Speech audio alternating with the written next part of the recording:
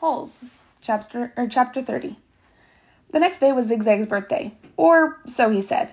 Zigzag lay in his cot as everyone headed outside. I get to sleep in because it's my birthday. Then, a little while later, he cut into the breakfast line just in front of Squid. Squid told him to go to the end of the line. Hey, it's my birthday, Zigzag said, staying where he was. It's not your birthday, said Magnet, who was standing behind Squid. Is too, said Zigzag, July 8th.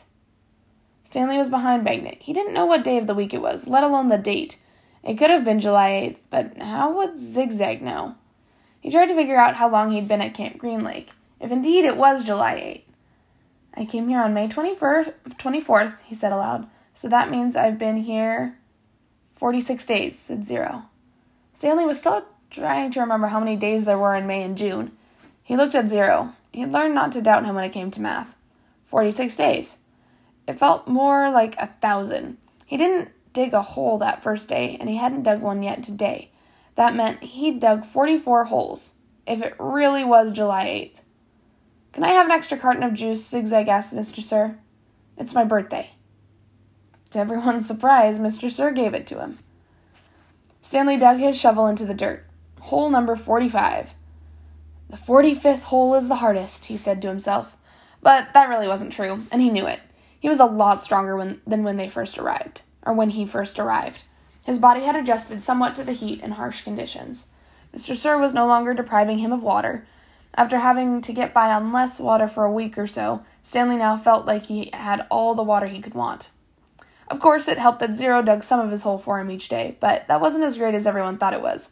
He always felt awkward while Zero was digging his hole, unsure of what to do with himself. Usually, he stood around a while before sitting off by himself on the hard ground, with the sun beating down on him. It was better than digging, but not a lot better. When the sun came up a couple of hours later, Stanley was looking for God's thumb. The mountains were little more than dark shadows on the horizon. He thought he could make out a spot where the top of the mountain seemed to jut upward, but it didn't seem very impressive. A short time later, the mountains were no longer visible, hidden behind the glare of the sun reflecting off the dirty air. It was possible, he realized, that he was somewhere near where Kate Barlow had robbed his great-grandfather. If that was really her lipstick tube he found, then she must have lived somewhere around here. Zero took his turn before the lunch break. Stanley climbed out of his hole and Zero climbed down into it. Hey, caveman, said Zigzag. You should get a whip. Then if your slave doesn't dig fast enough, you can crack it across his back. He's not my slave, said Stanley. We have a deal, that's all. A good deal for you, said Zigzag. It was Zero's idea, not mine. Don't you know, Zig, said X-Ray coming over. Caveman's doing Zero a big favor. Zero likes to dig holes. He sure is a nice guy to let Zero dig his hole for him, said Squid. Well, what about me? Asked Armpit. I like to dig holes too. Can I dig for you, Caveman, after Zero's finished? The other boys laughed. No, I want to, said Zigzag. It's my birthday. Stanley tried his best to ignore them. Zigzag kept at it. Come on, Caveman, be a pal. Let me dig your hole. Stanley smiled as if it were all a big joke. When Mr. Pandansky arrived with water and lunch, Zigzag offered Stanley his place in line. Since you're so much better than me. Stanley remained where he was. I didn't say I was better. You're insulting him, Zig, said X-Ray. Why should Caveman take your place when he deserves to be at the very front? He's better than all of us. Aren't you, Caveman? No, said Stanley. Sure you are, said X-Ray. Now come to the front of the line where you belong. That's okay, said Stanley. No, it's not okay, said X-Ray. Get up here. Stanley hesitated, then moved to the front of the line. Well, this is a first, Mr. Pandansky said, coming around the side of the truck. He filled Stanley's canteen and handed him a sack lunch. Stanley was glad to get away. He sat down between his hole and Zero's. He was glad that he'd been digging his own hole for the rest of the day. Maybe the other boys would leave him alone. Maybe he shouldn't let Zero dig his hole for him anymore, but he needed to save his energy to be a good teacher. He bit into a sandwich, which contained some kind of meat and cheese mixture that came in a can. Just about everything at Green Lake came in a can. The supply truck came once a month. He glanced up to Zigzag and Squid walking toward him. I'll give you my cookie if you let me dig your hole, said Zigzag. Squid laughed. Here, take my cookie, said Zigzag, holding it out to him. No, thanks, said Stanley. Come on, take my cookie, said Zigzag, sticking it in his face. Leave me alone, said Stanley. Please, eat my cookie, said Zigzag, holding it under Stanley's nose. Squid laughed. Stanley pushed it away. Zigzag pushed him back. Don't push me! I didn't! Stanley got to his feet. He looked around. Mr. Pendanski was filling Zero's canteen. Zigzag pushed him again. I said, don't push me! Stanley took a step backward, carefully avoiding Zero's hole. Zigzag kept after him. He shoved Stanley in and said, Quit pushing! Lay off, said Armpit as he, Magnet, and X-Ray joined them. Why should he? Snapped X-Ray. Caveman's bigger. He can take care of himself. I don't want any trouble, Stanley said. Zigzag pushed him hard enough. Eat my cookie, he said. Stanley was glad to see Mr. Pendanski coming toward them along with Zero. Hi, Mom, said Armpit. We're just fooling around. I saw what was going on, Mr. Pendanski said. He turned to Stanley. Go ahead, Stanley, he said. Hit him back. You're bigger. Stanley stared at Mr. Pendanski in astonishment. Teach the bully a lesson, said Mr. Pendanski. Zigzag hit Stanley on the shoulder with an open hand. Teach me a lesson, he challenged.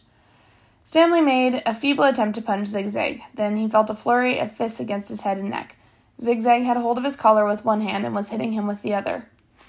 The collar ripped and Stanley fell backward onto the dirt. That's enough, Mr. Pendanski yelled. It wasn't enough for Zigzag. He jumped on top of Stanley. Stop! Shouted Mr. Pendanski. The side of Stanley's face was pressed flat against the dirt.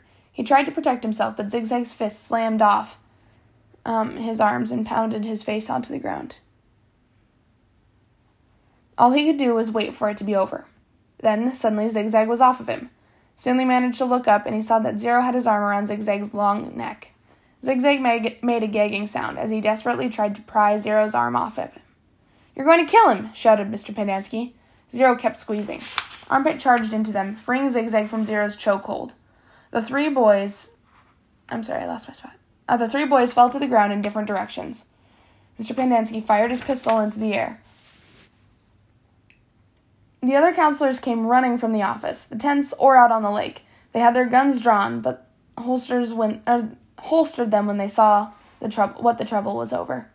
The warden walked over from her cabin. There was a riot, Mr. Pendanski told her. Zero almost strangled Ricky. The warden looked at Zigzag, who was still stretching and massaging his neck. Then she turned her attention to Stanley, who was obviously in worse condition. What happened to you? Nothing. It wasn't a riot. Ziggy was beating up Caveman, said Armpit. Then Zero started choking Zigzag, and I had to pull Zero off of Zigzag. It was all over before Mom fired his gun. They just got a little hot, that's all, said X-Ray. You know how it is. In the sun all day, people getting hot, right? But everything's cool now. I see, the warden said. She turned to Zigzag. What's the matter? Didn't you get a puppy for your birthday? Zig's just a little hot, said X-Ray. Out in the sun all day, you know, the blood starts to boil. Is that what happened, Zigzag? Asked the warden. Yeah, said Zigzag. Like X-Ray said, working so hard in that hot sun while Caveman just sits around doing nothing, my blood boiled. Excuse me? said the warden. Caveman digs his holes just like everyone else. Zigzag shrugged. Sometimes. Excuse me? Zero's been digging part of Caveman's hole every day, said Squid.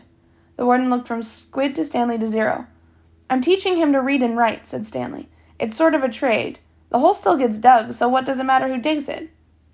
Excuse me? Said the warden. Isn't it more important for him to learn to read? Stanley asked. Doesn't that build character more than digging holes? That's his character, said the warden. What about your character? Stanley raised and lowered one shoulder. The warden turned to Zero. Well, Zero, what have you learned so far? Zero said nothing. Have you just been digging Caveman's hole for nothing? The warden asked him. He likes to dig holes, said Mr. Pendanski. Tell me what you learned yesterday, said the warden. Surely you can remember that. Zero said nothing. Mr. Pendanski laughed. He picked up a shovel and said, You might as well try to teach this shovel to read. It's got more brains than Zero. The at sound, said Zero. The at sound, repeated Warden. Then tell me, what does C-A-T spell? Zero glanced around uneasily. Stanley knew he had the answer. Zero just didn't like answering questions. Cat, Zero said. Mr. Pendanski clapped his hands. Bravo, bravo, the boy's a genius. F-A-T, asked the warden. Zero thought for the moment. Stanley hadn't taught him the F sound yet. F. Zero whispered. F.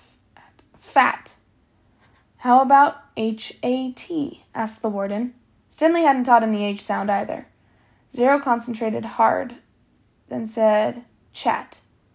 All the counselors laughed. He's a genius, all right, said Mr. Pendanski. He's so stupid, he doesn't even know he doesn't even know he's stupid. Stanley didn't know why Mr. Pendanski seemed to have it for Zero. Mr. Pendanski only thought about it. He'd realized it was very logical for Zero to think the letter H made the ch sound. Okay, from now on, I don't want anyone digging anyone else's holes, said the warden. No more reading lessons. I'm not digging another hole, said Zero. Good, said the warden. She turned to Stanley. You know why you're digging holes? Because it's good for you. It teaches you a lesson. If Zero digs your hole for you, then you're not learning your lesson, are you? I guess not, Stanley mumbled, although he knew they weren't digging just to learn a lesson. He was looking for something that belonged to Kiss and Kate Barlow. Why can't I dig my own hole, but still teach Zero to read? What's wrong with that? I'll tell you what's wrong with that, said the warden. It leads to trouble. Zero almost killed Zigzag. It causes him stress, said Mr. Pendanski. I know you mean well, Stanley, but face it, Zero's too stupid to learn to read.